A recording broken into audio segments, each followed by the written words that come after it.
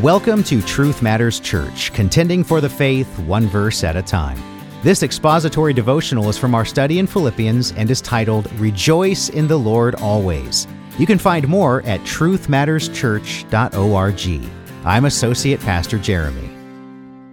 One of the beautiful things about Scripture is that no matter where you are in life or what circumstances you may be facing, you can find simple but powerful truths that, if taken with a humble and teachable heart, can completely change your attitude. Today's passage is one containing such truth. It's simple, encouraging, worthy of meditating on, and one that can stand alone as a constant reminder to keep our eyes focused on the Lord.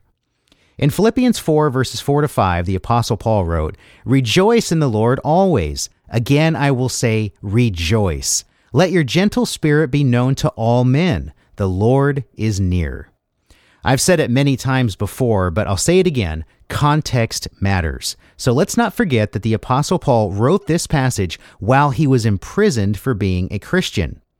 So just for a moment, consider your present circumstances. Are things going well? Or maybe not so much?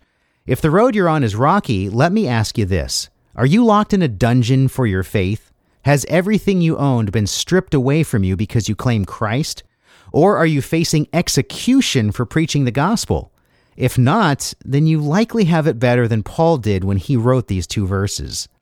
Comparing to the original Greek text, this passage is rendered quite nicely in English. But always seeking to be good expositors of the word, let's dissect this just a bit to see what else we can learn. Rejoice is from the Greek chairo, and it means to be joyful and to be glad. Always from the Greek pantate means at all times. Lord is from the Greek kurios, and it means master, owner, or one with great authority. And as a side note here, we know that Paul is specifically speaking of Christ because Jesus is almost always referred to as the Lord, kurios, throughout the New Testament epistles, while the Father is generally called God, or theos. This is a helpful way to differentiate between the Father and Son while reading the text. Gentle spirit is from a single Greek word, epikes, which is defined as equitable, yielding, and reasonable. Men, anthropos, describes humans or mankind itself, not just men by gender or a specific group of people, but quite literally, everyone. And finally, the Lord is near, kurios and gus, could be rendered as Christ is at hand or Christ is ready. So we can see that Paul is instructing the readers of this letter to be joyful at all times in Christ, and to be reasonable, fair, and humble with everyone, because the Lord Jesus is very close by.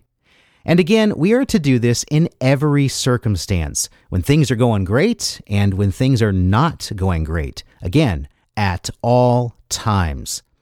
If you are uncertain that you can really find joy in every season, consider these passages. 1 Peter 1, verses 6 to 7 reads, In this you greatly rejoice, even though now for a little while, if necessary, you have been distressed by various trials, so that the proof of your faith, being more precious than gold which is perishable, even though tested by fire, may be found to result in praise and glory and honor at the revelation of Jesus Christ.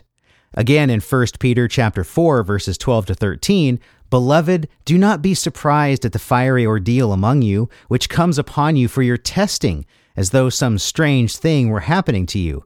But to the degree you share in the sufferings of Christ, keep on rejoicing, so that also at the revelation of His glory you may rejoice with exultation. In 2 Corinthians 4, verses 17 to 18, Paul wrote, For momentary light affliction is producing for us an eternal weight of glory, far beyond all comparison, while we look not at the things which are seen, but at the things which are not seen. For the things which are seen are temporal, but the things which are not seen are eternal. And finally, in James chapter 1, verse 2 to 3, Consider it all joy, my brethren, when you encounter various trials, knowing that the testing of your faith produces endurance. Perhaps these truths are tugging at your heart to recenter your source of joy. Well, they certainly do in mine. How easy it is to let our joy slip away when we're faced with situations we don't like. We fail to rejoice always because we are not rejoicing in the right things. If we only rejoice in our circumstances, our joy is fleeting and fragile and can be carried away by the wind. But Paul says we are to rejoice in Christ, not in anything or anyone else. When we train our mind and our heart to find joy in our Master instead of what's going on around us or happening to us, we will always be able to truly rejoice because our joy is anchored in the unchanging and the everlasting authority, grace, and love of our Lord Jesus Christ.